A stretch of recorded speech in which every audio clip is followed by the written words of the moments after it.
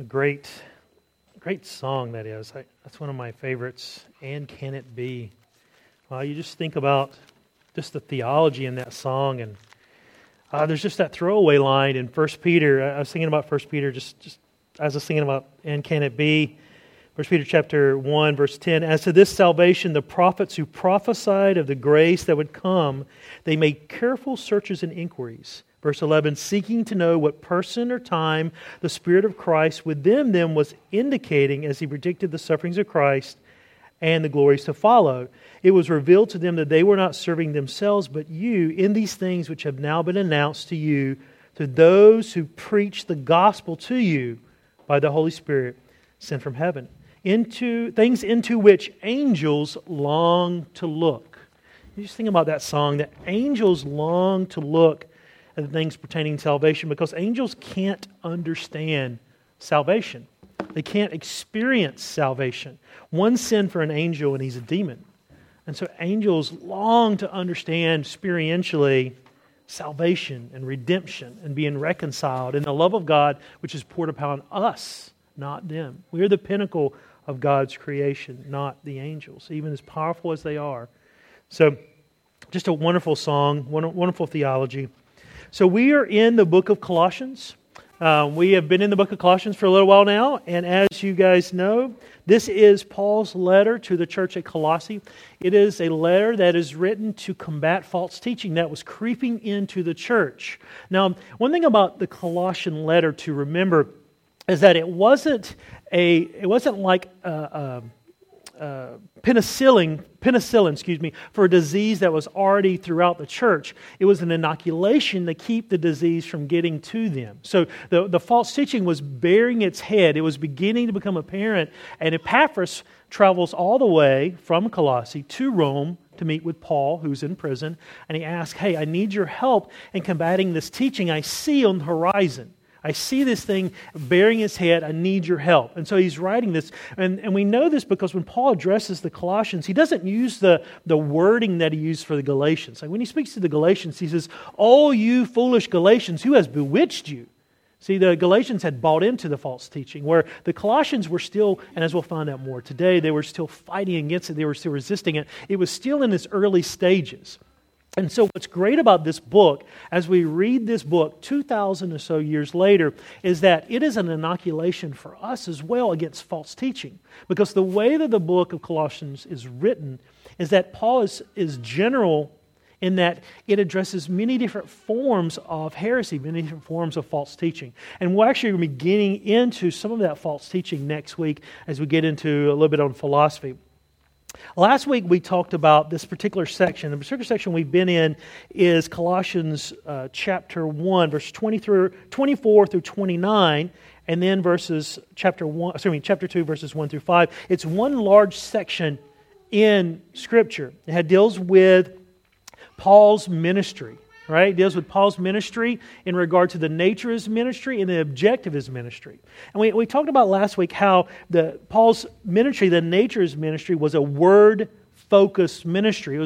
It was Scripture, right? It was the Word of God. He preached the gospel. He suffered for the gospel. He said he proclaimed Christ. He admonished every man. He taught every man with all wisdom, with the goal of presenting every man, every woman, complete, mature in Christ. Okay, that was the focus of the Apostle Paul's ministry. And an application for us today, we have a word-focused ministry in our church. We're word-focused. We're Scripture-focused. Our desire, whether it's me as a pastor, the elders, or the teachers of all the home groups, is to present every man complete in Christ, every woman mature in Christ. That's our goal, just as it's Apostle Paul's goal. And now what we're going to be talking about this morning is the objective of Paul's ministry, the centrality, the center aspect of Paul's ministry. And that centrality of Paul's ministry, the centrality of ministry here at New Community Church is Jesus Christ and none other. And we're going to be looking at this morning. My wife was reading the other day, she's reading Black Beauty. It's like an abridged version to my kids, and they were enjoying reading about or hearing about Black Beauty. In case you don't know, it's about a horse. Hopefully that's spoilers. I ruined it for you. But Black Beauty is about a horse, and she's reading this book, And it's interesting because as I was kind of listening, I was doing sermon prep, my wife's reading in the background, and she got over this one part where the horse had been used. He had been run hard all day and all night to come get a doctor for the family. And for those of you who know the story, the horse wasn't treated properly when it came back to the stables. And so the horse was sweating, and basically they just put the horse up for the night. And as someone who's grown up around horses, that's not the way you want to treat horses. They need to be carefully cared for, especially after you run them hard, or they'll get sick. And that's what happened to Black Beauty. It got chills, it got a fever, and it's lying there sick. And in the particular story, part of the story I was listening to my wife, she was talking about one of the trainers was talking to the head trainer, and he said, to the head trainer, you can't be too hard on the boy who did this. He didn't know what he was doing. It was ignorance. Don't be too hard on this boy. And the head trainer's response is great. He says, only ignorance? How can you talk about only ignorance? Don't you know that it is the worst thing in the world next to wickedness, and which does the most mischief? Heaven only knows. If people can say, oh, I did not know, and I did not mean any harm, they think it is all right. Brethren, ignorance of the truth is not where you want to be, right? You don't want to be the one making excuses for someone who's speaking false doctrine or speaking false words to you or the church and say, you know what, they didn't mean any harm. We live in Adelaide, the city of churches, or city of church buildings, as I've come to see. It's as part of the property committee. It's amazing how many empty church buildings that we come across. Right? How many buildings that at one time were vibrant places of worshiping the Lord and preaching the Scriptures, right? But not anymore. You see, deception entered into the church. And slowly by slowly, those churches lost their focus, which is to preach Christ crucified. They preached Christ, and then they stopped preaching the Word, and then they became nothing but an empty building. You see, liberal churches never duplicate themselves. Churches that deny the inerrancy of Scripture, the inspiration of Scripture, the authority of Scripture, the sufficiency of Scripture, they do not grow. They end up wasting away and dying because they don't share the gospel. If you don't believe in a gospel that can change people's lives, then what are you going to share to people? There's no hope, right? So for you, brethren, and for all of us that are believers, ignorance of the truth is not an excuse. We don't want to stand before the Lord and say, Lord, I was just ignorant. Because what is He going to say? Well, I gave you the Scriptures. Right? We live in a country, live in a time where every one of you most likely has at least one, if not more, copies of the Word of God in your home and on your phone. Right? So you have no excuse. We don't live in a time like the Middle Ages where you had to go to the priest to even understand the Word of God because it was in Latin. Right? You have the Word of God. Ignorance is not an excuse, right, for not understanding and compromising biblical truth. We are not to surrender and we are not to compromise when it comes to biblical truth. And Paul is writing to these believers so that he would give them, they would have courage and they would have strength to continue to stand against these false teachers. He wants them to not compromise the centrality of Christ in their salvation. So there's no excuses. So instead of ignorance, Paul wants these believers to have confidence and assurance in what they believe. And he wants you to have confidence. And he wants you to have assurance in what you believe. When you think about what makes you confident, it's knowledge. We grow in our knowledge. We grow in our understanding. And we become more and more confident as believers. Right? When I was a young buck, I was a young guy, and I was sharing the gospel with people, and I would get people would say things back to me. They would point out holes in my argument, or they would ask questions, and I didn't have the answers. I lacked confidence. And as I grew in my knowledge of who Christ is and what He's done, and the knowledge of God's Word, then I was able to respond to those people. And so, brother, my hope for you today is that we would understand the centrality of Christ in our lives so that we in turn would have courage and have confidence to be able to live our lives for Him, to glorify Him, right? So we have a ministry that is governed by the Word of God. We talked about that last time. And now we have Christ as central to the daily life of the church. So let's go ahead and look at chapter 2, verses 1 through 5 of Colossians. For I want you to know how great a struggle I have on your behalf, and for all those who are in Laodicea, and for all those who have not personally seen my face, that their hearts may be encouraged, having been knit together in love, and attaining to the wealth, all the wealth that comes from the full assurance of understanding, resulting in a true knowledge of God's mystery, that is, Christ Himself, in whom are hidden all the treasures of wisdom and knowledge. And I say this that no one will delude you or beguile you with persuasive arguments. For even though I am absent in the body, nevertheless I am with you in spirit, rejoicing to see your good discipline and the stability of your faith in Christ. So we're going to be looking at 4 things this morning. We're going to be looking at the contest, the courage, the counsel, and the conflict. Contest, courage, counsel, and conflict, for those of you who are taking notes. So first of all, let's look at the contest in verse 1. Paul says, I want you to know how great a struggle I have on your behalf. The word there for struggle is the same word in verse 29.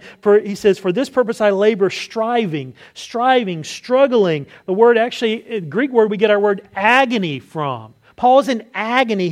He's struggling for them. The word here is used in an athletic contest, hence the title contest. It's used in an athletic term in Greek where you would struggle and you would strive so hard to try to achieve a goal. Paul is agonizing for these believers. He's struggling. Well, how is he struggling? Well, we know he's praying for these believers, right? In chapter 1 of Colossians, in verse 9, he says, for this reason, since the day we have heard of it, we have not ceased to pray for you. Right? So Paul has been unceasing in his prayers. So he's struggling, he's striving in prayer. Right? This is regular prayer for them. We also know that he's been suffering.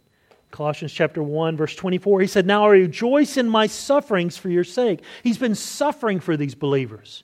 We know he's in prison for the sake of the gospel. Right? So he's praying, he's suffering. But what else is he doing? He's writing. If you flip the page, Colossians 4, Chapter 16, he says, when this letter is read among you, have it also read in the church of the Laodiceans. And you, for your part, read my letter that is coming from Laodicea. Now, we don't have that letter. It wasn't an inspired part of the canon. But Paul is writing. He wrote to the Laodiceans. He wrote to the Colossians. He wrote to the Philippians. He wrote to the Ephesians. He's writing to try to help all of these churches that are a burden on his heart.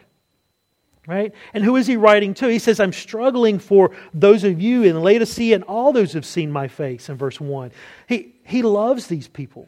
In Colossae, he says in Colossians chapter 1, verse 2, he says they're saints and faithful brethren. They're in Christ and they're in Colossae. Right? So you have a spiritual condition in Christ and you have a physical orientation in the city of Colossae. So he's contesting, he's agony, he's striving, he's loving these believers enough that even though he's not present, that he's praying. He's even writing to these believers, all with the goal of help to encourage them to stand firm in their faith. Right? He's also writing to the Laodiceans, as we just saw. It's interesting when you think about the church of Laodicea, most of you immediately hear that word and what do you think about? Revelation chapter 3, the lukewarm church. That letter was written 30 years later, right? So 30 years from the time Paul wrote them a letter and they read Colossians, they had succumbed to false teaching and they were a lukewarm church. 30 years. Right? You imagine, right? 30 years from now, how old we'll be. Imagine, I don't want to imagine it, but imagine if we did. Lake Hills where I came from. Lake Hills New Community Church. We're succumbed to heresy, right? And we're a lukewarm church. May it never be, right? So Paul's writing that they would not succumb to false teaching, right? He loves them. It's interesting, when I went to Australia the first time, or I came to Australia the first time, I visited my mate in Melbourne, and I was visiting his church, preached a couple times. He had me there for about 3 weeks. My wife and I was praying at the time, should she go with me? And we were praying in January, like, should Beth come with me, Lord? And about 3 weeks later, we found out she was pregnant, and we did the math, And when I went in August, she was 8 months pregnant. So we were praying that the baby would not be born while I was in Australia. And my son was 2 years old. And I remember my wife sent me this picture. It still touches my heart even now that I would go on walks with my son. I would hold his hand, and in the front of the apartment building that we lived, there was a little brick wall, and we would sit on the wall, and I'd sit down with him, and we'd watch the traffic go by. And my wife sent me this scene, this picture, and it was my son, and he was sitting there on the wall where I usually sit with him. And it just touched my heart because normally that would be me sitting beside him. But I wasn't there. And he still followed through the practice, the habit that we had gotten into. And like I said, even touches me now thinking about it. But that's Paul. Paul loves these believers, and he wishes he could be with them to hold their hand, to help them, shepherd them through what he sees is the false teachers coming into the church. He loves them. Right? And he loves them enough, he's going to pray for them. He's going to write. He's in agony. We're told, and Paul says in 1 Corinthians chapter 11, he says, "Be imitators of me, just as I am of Christ." Right? Paul loved these believers because Christ loved these believers. Right? For Paul, is all about Christ. They were his body, his flock, his people. And Paul loved those believers. We are to imitate that, brethren. We are to love each other. We're to imitators of Paul in that we are to strive. We are to contest. We're to do whatever it takes for the body of Christ. And we'll get into that a little bit more later. So the question is, do you love the fellow saints like this? Enough that if you were in prison, your only care is for others. You see, true love is a sacrifice. So not only is there a contest for Paul, there's also courage. He's praying for them.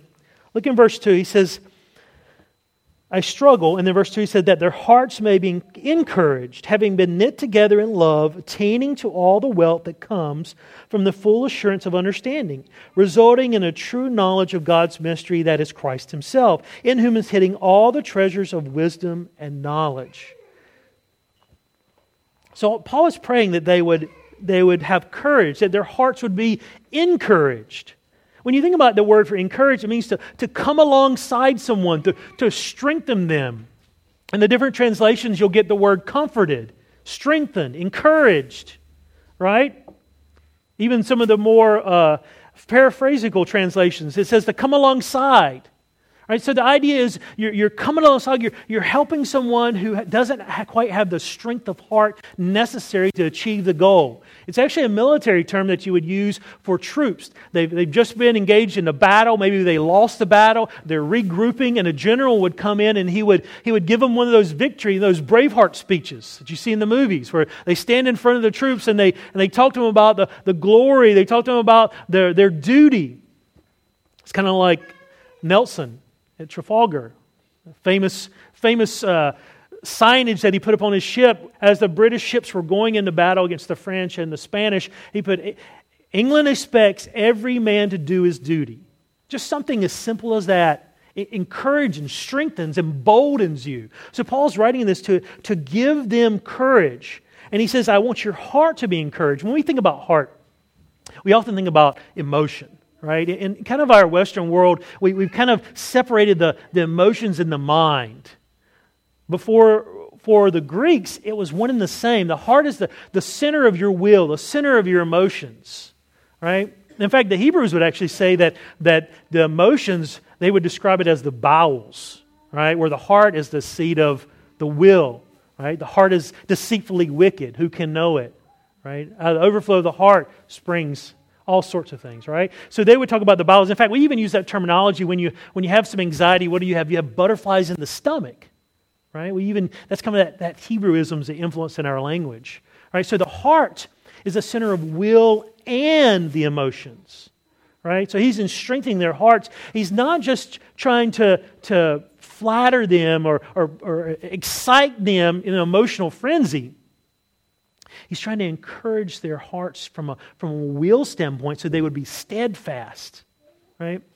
Do you realize that your emotions respond to your mind? Right? We don't often think of that in those terminologies or that way. Right? We often approach things in life as if our emotions are the only thing that matters. right? You say, well, I've heard people say, well, I'm not in love with that person anymore. Well, love is an action, right? Love is a commitment that you make. It's demonstrated by your actions, right? If you're not in love with them, then love them, right? You might not have that passion, but passion ebbs and flows. We can cultivate passion for our husband, for our wife, right? So what we feel is determined by what we think, right? That's why Paul says, let your mind dwell on these things. In fact, let me flip over and read it.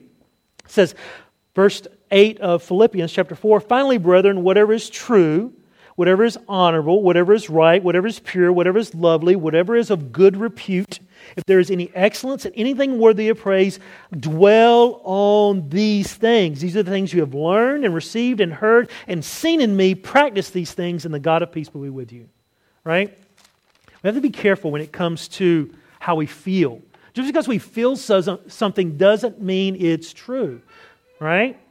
Our minds govern our emotions. I'll give you an example, and this is a true story, and we'll change the names. But I knew this lady, and she came to me, she said, so-and-so didn't treat me very good this, Jane, I'll make up names. Jane didn't treat me well this Sunday morning. And I said, what do you mean? She said, well, we're good friends. And I said hey to her, and she really didn't wave at me. And then she sat down kind of on the other side of the church. I saw her talk to a few people, and she's kind of sulky, and she said, I went over to say something to her, and she didn't want to talk, and she, then right after service, she left. She said, I'm just, I have been trying to talk to her this week, and she hasn't responded to my calls.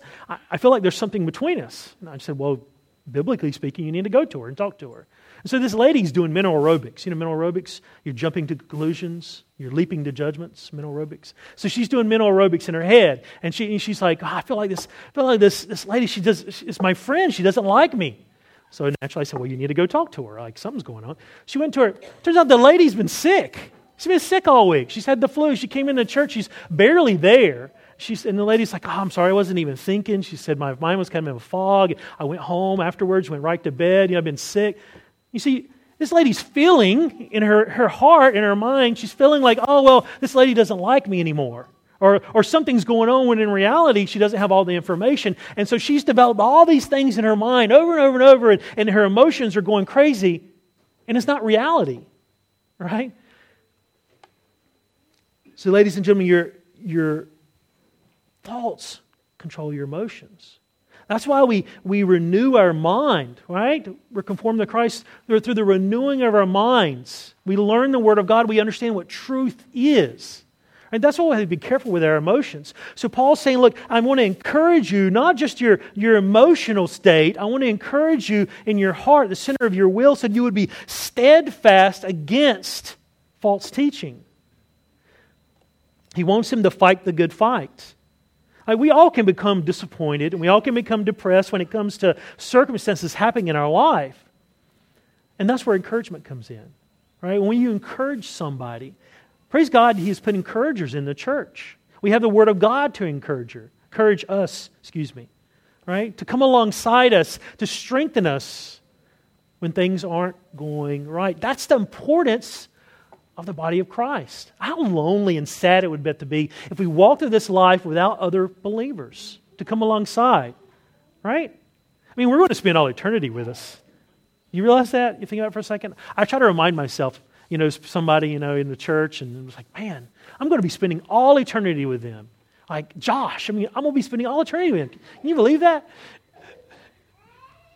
Praise God for Josh. Right? And I'm thankful that I get a chance to know my brother now. And that's the point. We get to know each other now. Encourage each other now. Right? So Paul says, look, I want your hearts to be encouraged. And then he says, here's how I want your hearts to be encouraged. Not only by my words, but he wants your hearts to be encouraged because I want them to be knit together in love. And he's talking about them as corporately. Right? It goes back to what I was saying. Like, we're going to be spending all eternity with each other. We might as well love each other now. Right? And when you think about love, biblically speaking, is a commitment empowered by the Holy Spirit to act in a self-sacrificial way regardless of personal feelings. So let me say that again. It's a commitment, so it's a choice empowered by the Holy Spirit. So the choice in which the Holy Spirit gives you strength to act, so it's actions, it's not just thoughts and emotions, But you're not only acting, but you're acting in a self-sacrificial way, right? You're thinking of others as more important, and regardless of personal feelings. So that's agape love. It's a big word, big long sentence, basically saying you're choosing to love someone regardless of how you feel, even if it costs you something. Right? That's agape love, self-sacrificial love. Right?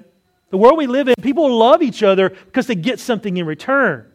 Kind of goes back to that couple who doesn't know Christ and they're together and then they would say, well, I'm in my marriage, I'm not really happy. My wife, she's not fulfilling me, she's not meeting my needs, I'm not in love with her anymore. I might as well leave her and go find somebody else that's going to what? Satisfy and make me happy. Right? Because it's all about how we feel, it's all about our personal happiness. It's not love. Love's not about what makes you happy.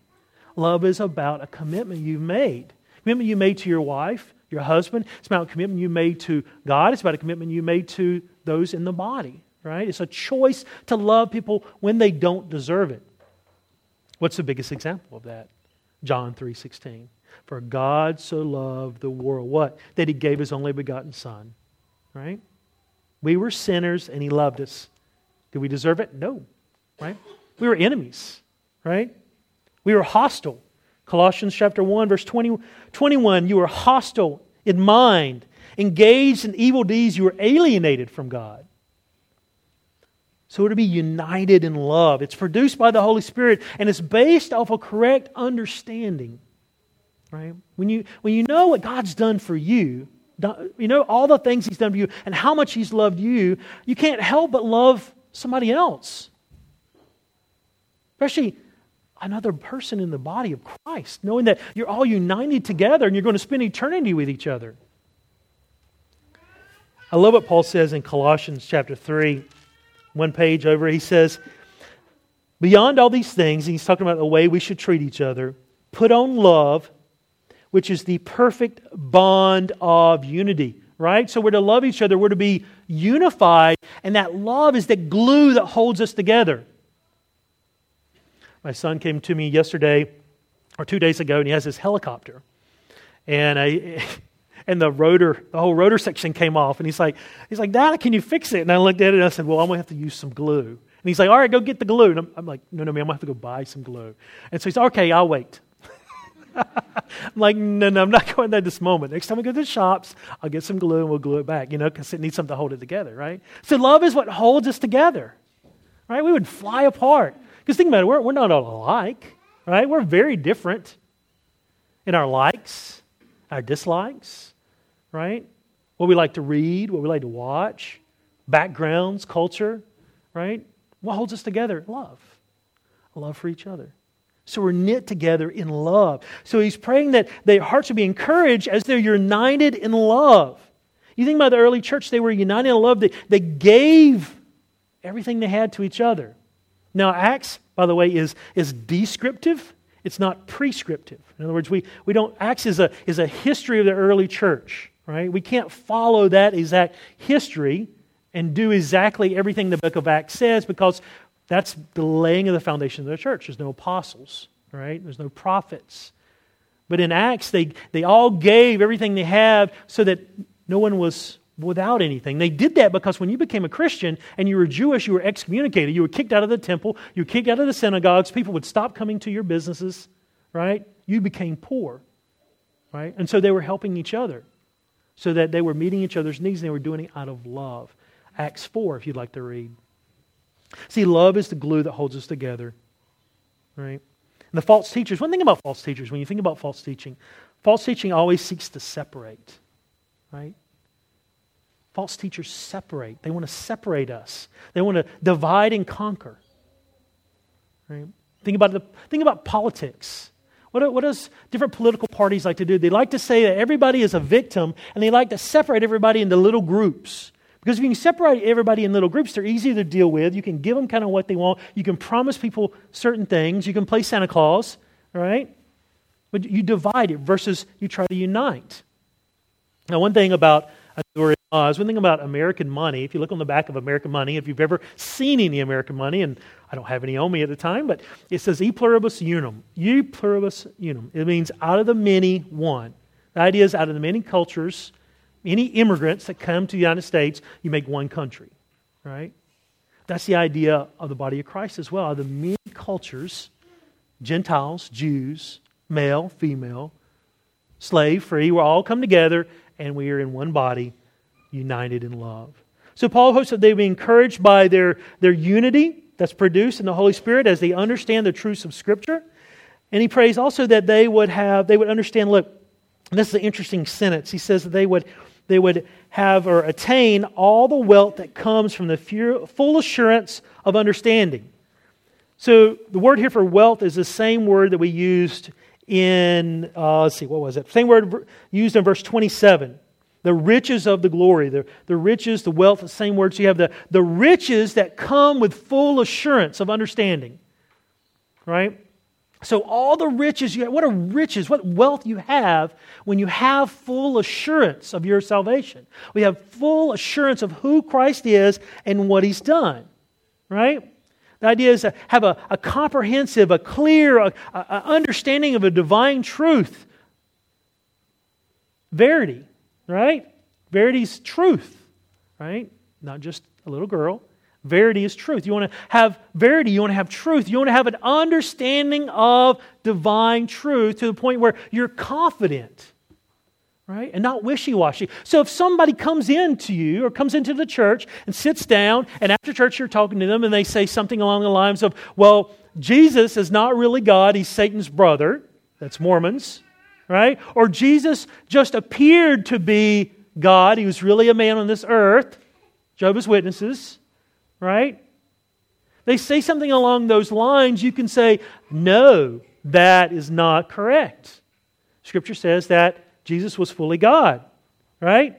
And if you doubt it, reread Colossians chapter 1, verses 15 through 20, when it talks about all of the deity of Jesus Christ and the fact that He created all things. He's the author of the new creation and the old creation. So what a great assurance, what a great thing it is to have an assurance, to be fully convinced in your mind, in your heart, of who Jesus is and what He's done. Right? We have a Christ confidence. Right? I think about when I was younger and just the lack of confidence I had. You know, I was fearful, a fear of man. What it was just fear of man. I was afraid of people. Right? I didn't want to share the gospel. I didn't want to speak to people about who I was in Christ because I didn't have a clear and confidence, right? Complete assurance. And as I grew in my knowledge of the Word of God, right, I understand how central Christ is and I understand what He's done, who He is, and my future destiny. I became more confident in Christ and less fearful of man and more fearful of God. Right? And that's how it works. I love what John Flavel says, great Puritan. He says, a saving, though an imperfect knowledge of Christ will bring us to heaven. But a regular and methodical as well as a saving knowledge of Him will bring heaven to us. Right? So we can have a great and full and joyous knowledge of Christ here and now. We don't have to wait until we get to heaven to know who Jesus is and experience the joy of that relationship with Him. Right? He is faithful. You know, false teachers in the church, they enter into the church subtly. I love what 2 Peter says. It says they secretly introduce heresies into the church. And one of the elders at the last church I was at, he was preaching. He was teaching through this passage, and he coined this term. And I told him, I said, Kelly, I'm going to write this down, and I'm going to be giving you credit for years. But he said that they are smugglers. They're smugglers of falsehood. I just love that idea. They're smuggling in falsehood in the church. They secretly introduce heresies into the church. That's false teachers, right? If they walked in the door and they had a big F on their chest and said, false teacher, you'd all laugh and kick them out or run away. They don't come in like that. That's where we get the term, what? A wolf in sheep's clothing. They secretly introduce false heresies. They're smugglers of falsehood. I went to Bunnings the other day. I was getting a can of paint And I had a certain kind that I wanted. And it was interesting because they start out with this bright, pure white, almost like this tablecloth. It's like bright, pure white. And now, I didn't know this, but apparently there's like 20 shades of white. I just said I need white. So then I had to go get the little card and match it to my wall and then figure it out. And I said, I want this one. This is the one I want. Whatever this is what I want. So I go in. It's interesting how they make white. They add a little bit of gray to it, right? Add a little bit of gray. Now, if you want like a really dark gray, they add a little bit of black to the white. So they start with the base and they add other impurities, add other things to it to make the color that they want to get, right? So you add a little bit of gray. That's a false teacher, right? You have the pure milk of the Word, you have the pure Word of God, the pure teaching, and false teachers come in and they're trying to add something to it.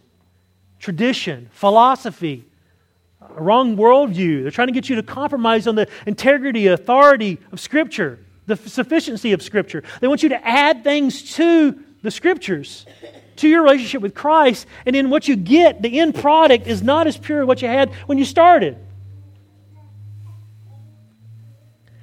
So false teachers come in. So Paul wants them to have not only be encouraged by unity, he wants to be encouraged by having the riches that come with a full assurance, to have full understanding of Christ, what He's done for you, of who He is, so that when false teachers come in, that you have a bulwark against that. You can say no. Okay?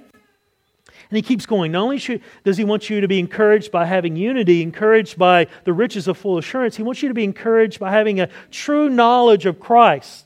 He says, verse 2, resulting in a true knowledge of God's mystery, that is Christ. What's the mystery? The mystery is what's been hidden, right? Look up in verse 25 of chapter 1. Paul says, of this church I was made a minister according to the stewardship from God bestowed upon me for your benefit, that I might fully carry out the preaching of the Word of God. That is the mystery which has been hidden from past ages and generations, but has now been revealed or manifested to the saints, whom God willed to make known what is the riches of His glory, of the mystery among the Gentiles, which is what? Christ in you, the hope of glory. That's the mystery. The mystery is Christ is in you and we're in Him. Right? That's the mystery. They didn't understand that in the Old Testament, that God Himself, God incarnate, would come to earth, satisfy the demands of the law and live a perfect life, down a cross sacrificially, paying the wrath of God for your sins, rise again on the third day, and ascend to the right hand of the Father in authority. They didn't understand the full scope of salvation. And then once you accept Him as your Lord, He indwells your heart, and you become in union with Him. Right? That's the mystery. Right? And not only is the mystery that Christ is in us, and we're in Him, but He's in a group of individuals that aren't just Jewish. Right? There's Gentiles. Praise the Lord. Right? I'm a pig-eating Gentile. Praise the Lord that I'm part of the body of Christ. I don't have to do the sacrificial system, Levitical system. Right? There's been once and for all sacrifice for us, and that's Jesus Christ, the Lamb of God. So that you would have a true knowledge. That's what Paul wants them to do. So he wants them to be encouraged by the unity and love, encouraged by having the full assurance of their salvation, and also having a true knowledge of Christ. Right? Not a false Christ, not a partial Christ, not a Christ plus something else, but Jesus Christ Himself. And he goes even farther, and look in verse 3, he says, in whom are hidden all the treasuries of wisdom and knowledge. The word for treasury here is a place to store riches. So the treasury is the wisdom and knowledge that you have as a believer. Right? You have wisdom available to you. You go to Christ and you pray for wisdom. James says, you don't have wisdom? Ask for it. Right? The reason you don't get it is you want to use it for selfish means, is what James says. So we want to pray with honesty before the Lord. Lord, I need wisdom and how to raise my kids. Lord, how do I orchestrate my finances? How do I manage my time? How do I deal with unbelievers in a business situation, in a school situation? I need wisdom. I need to understand, Lord, how to apply the principles of Scripture to my life.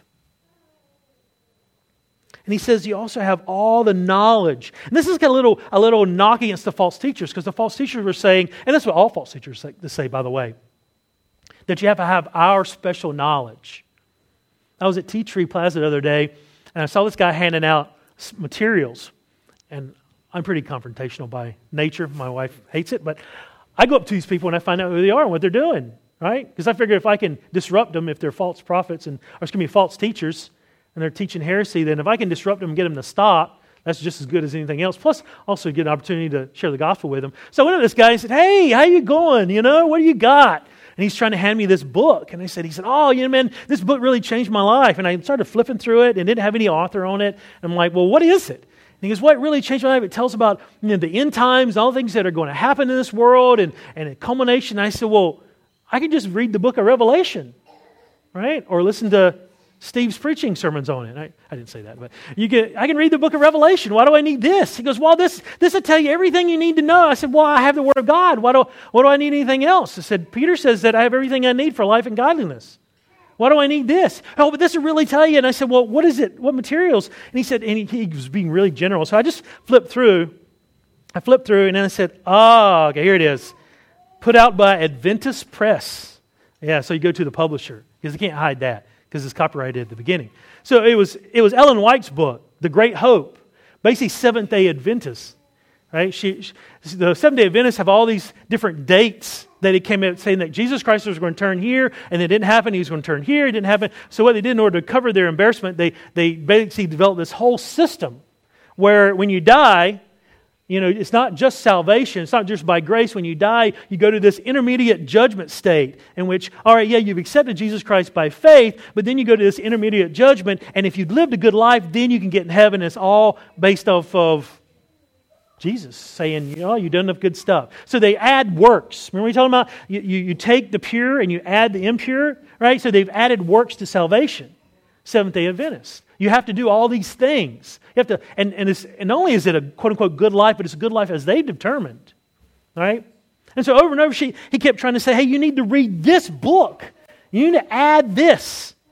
Right? You don't need anything else, guys. You have the knowledge that you need. And if you don't have the knowledge, you have where you can get the knowledge, and it's right here. Right?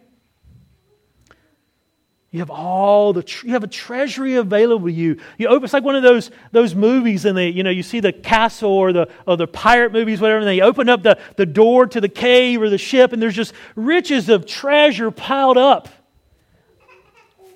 Guys, you have the key to the treasury of God, and it's Jesus Christ, and He has all the wisdom and all the knowledge that you need. You don't need to turn anywhere else.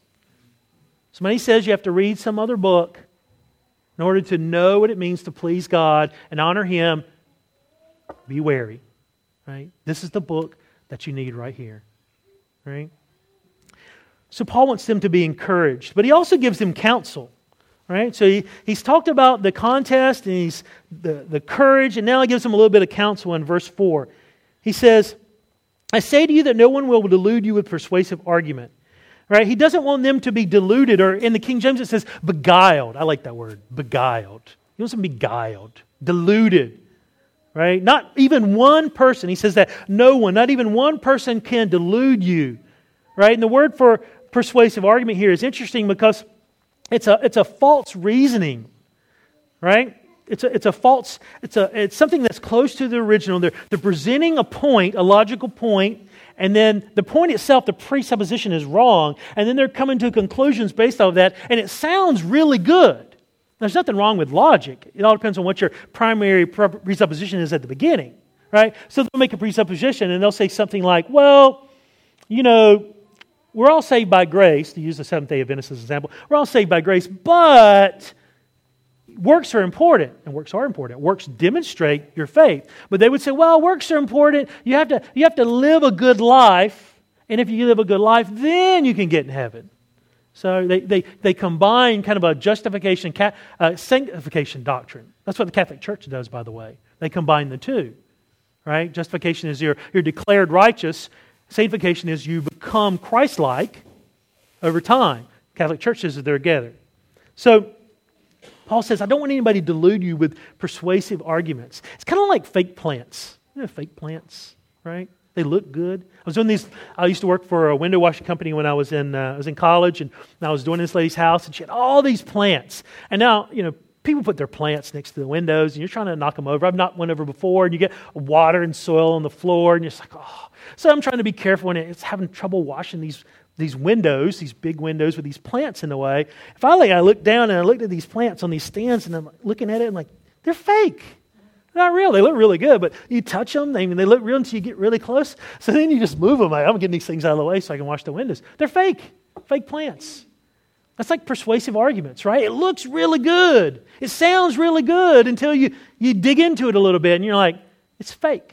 It's not real, right? Persuasive arguments, right? Logical reason. It's oratory, right? Seventh-day Adventists also, I didn't mean to talk about them the whole time, but they also hold to baptismal regeneration, sorry, let me say it right, where they believe that you have to get baptized in order to, as part of your salvation. Right? If you're not baptized, you're not saved. There's other groups that believe this besides Seventh-day Adventists, but that's one of those things when I said, it sounds okay at the beginning. You're like, well, you know what? Jesus said we do need to get baptized, but wait, we get baptized, as an outward picture of what Christ has done inwardly. Right? It's a picture, it's a declaration that you stand with Christ to the world. It's one of the ordinances of the church, but it doesn't mean you get saved by actually going through the process. There's no grace administered. Right? So it might sound good to start with, but then you get close, you realize it's like one of those plastic plants. It's not right. So, I was thinking about this, and I was thinking about churches. Like I said, I was thinking about Adelaide and the city of churches, and I found this illustration that was one of the commentaries I was reading, and they were quoting John MacArthur, and he was talking about delusion and the danger of delusion and influence into the church. And he said there's this old church in England, and on the sign in front of the building it says, "We preach Christ crucified." He said, after time, ivy grew up, and it covered the last word. And so all it said is, well, we preach Christ. And then sometime later, ivy grew some more, and now it said, we preach. And then finally, ivy covered the entire sign, and the church closed. That's false teaching in the church. It comes in subtly, and it looks good, it sounds good, but it's plastic plants. So Paul gives counsel, and then finally, there's conflict, right? He says in verse 5, even though I'm absent with you in body, nevertheless I am with you in spirit, rejoicing to see your good discipline and the stability of your faith in Christ. Right? He has a solidarity with him. Even though he's not there in person, he loves him, as we've talked about. He said, even though I'm not there presently, he said, I'm absent in body, my heart is with you. I'm there in spirit. I'm in solidarity with you. I'm standing firm against the false teachers because I'm writing this, right? I'm struggling for you. I'm praying for you. I'm writing this letter so that you would continue to stand firm against the false teaching, right? And he says, I rejoice at seeing or hearing. We use the same time. We say, I see something. A lot of times we say, well, I see that. What we really mean is, I found out about it. Right? He found out about it. He found out about their situation from Epaphras in verse 7 of chapter 1. He said, just as you learned it from Epaphras, who's our faithful servant. Epaphras went there and told Paul what was going on so Paul could understand what was going on. But it's interesting, he says, I rejoice at seeing or hearing or learning about your good discipline and stability. These are military terms, right? I get to use all my military illustrations on this part, right? Military, good discipline. It means a line that's unbroken, right? I went to in America we had a civil war, by the way, in 1860s. It's a war of northern aggression, where the Northerners decided they wanted to tell the Southerners what to do, and we didn't like it, and so we rebelled. There's more to it than that. I'm a Southerner, as you can tell. And so from the War of Northern Aggression, also called the American Civil War, there's one of the big battles was fought in my home state of North Carolina. It was one of the last battles right before the South surrendered, and they have these reenactments. They do it on every 5 years to commemorate and just show the public what it was like. And this particular one was the 140th anniversary, and so they had 6,000 men out there in full uniform and tents. It's kind of like going to a Renaissance fair. I'm just kidding. I was looking at Norrin. It's like going to but it's a Civil War fair. Everybody's dressed up, and now they've got everything in the muskets, and they fire these muskets. They just fire blanks.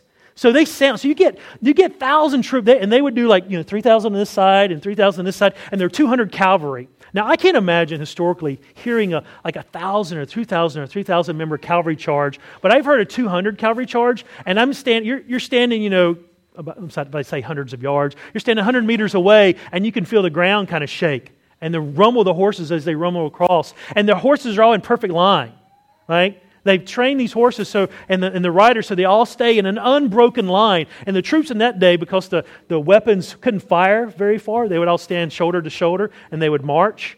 And they would get, to 100 yards, less than 100 meters, and they would stand and they would shoot at each other. And sometimes they'd hit each other, sometimes they didn't. Depends on if they had the rifle barrels. But this whole reenactment, thousands of troops, and they would go off and smoke and obscure. It was a wonderful thing, great learning experience. But that's the idea here is you're a stability in Christ. You're presenting a solid front together, shoulder to shoulder against the enemy. It's an unbroken, it's not a broken front. It's like World War I. They had an unbroken front from Belgium all the way to Switzerland, right? Trench warfare, right? Whenever you tried to cross, you got shot, right? That's the idea. Paul says the stability of your faith. I'm rejoicing in seeing your good discipline. Your good order, sorry I skipped down the stability, but your good order, the unbroken line. And the stability it kind of has the same thing. So good discipline has to do with good order, a line of soldiers. Stability has to do with a solid front. It's like ice. Ice is liquid and gets hard when it gets what? It's cold, right? So it's an unbroken, both of these terms together give an idea of an unbroken front. A marching line of troops that's resisting the false teaching. That's what we're supposed to be. He's rejoicing at that. He's rejoicing at the fact that they're standing shoulder to shoulder and they're fighting the good fight against the false teaching that's coming into the church. Right? And he says, not only that, he says, look, it's their faith in Christ. Right? Believers, we want to be known for what we're for and not what we're against. One of the things that, and I say that, meaning, and this is what I mean by it. When I was working in a secular job, a lot of people that I knew, they always wanted to talk about politics. I refused. I know quite a bit about politics, but I didn't want to talk about it. I wanted to talk to them about Jesus Christ, right? I didn't want them to look at me and say, "Oh, he's that conservative Republican ad, whatever you want on the back of that." I wanted them to say, "Well, he's a Christian." Right? So I didn't want them to know me as a Christian. I wanted to take a firm stand for the faith. Right? I could have talked about politics and Donald Trump and anything else they wanted to talk about, but ultimately, the only thing that really matters eternally is Jesus Christ. So you want to be known for taking a stand on Christ, taking a stand on doctrine, not anything else. One of the things I taught my leadership team when I worked for a restaurant, I was teaching them, we were identifying leaders and teaching leaders. And I had my four-legged stool on leadership, tried to make it simple. Had character, competency, calling, and chemistry. And in particular, we would look at the competency of someone. We said, well, do they have a willingness to learn? Like this is for leadership, not just being hired. Do they have a willingness to learn? Do they have the ability to understand? And can they have and use wisdom when it comes to how they deal with people, how they deal with our customers, right? Because I knew that if they had competency, then we could help them become a confident leader. Because if they had that competency, if they understood leadership, they understood and were willing to learn, they had a humble attitude, I knew I could help them become a good leader. I could help them to be confident. Because how do you take a young leader and help them to be confident? It takes time and effort and learning. And that was the thing. We knew we could teach them to be good leaders, right? Teach them to be confident in their abilities and confident in their position. Rather, Paul is writing this to these believers to encourage them, to give them courage to keep Christ at the center of their lives, to stand fast against the false teachers. And that is the application for us. We are to keep Christ in the center of our lives. We are to continue to grow in our knowledge of who He is and what He's done through the Word of God. And we are to remain disciplined and to be stable in the face of false teaching. Brothers and sisters, you can do it. Right? It's not an impossible task. Because God doesn't call us to do something He doesn't empower us to do. We have the Holy Spirit to strengthen us, to resist temptation, to overcome the world, and to stand firm against the schemes of the devil. Stand firm against false teaching. Right? We are to make sure that Christ is the center of our lives and the center of our church. Right? Let's pray. Heavenly Father, we thank You for Your word. We thank You, Lord, that we have this encouragement. Lord, that You've written, or You had Paul write to these believers so that we in turn could be encouraged many thousands of years later. Lord, thank You for helping us to be united in Christ as one body. Lord, help us to continue to have assurance and confidence. Help us to understand You in a greater way that we may love You and obey You more. Lord, give us the strength to remain steadfast against error. Anything that presents itself as an alternative to salvation by grace through faith in Jesus Christ alone. Lord, we thank You. Thank You for this time. In Jesus' name, amen.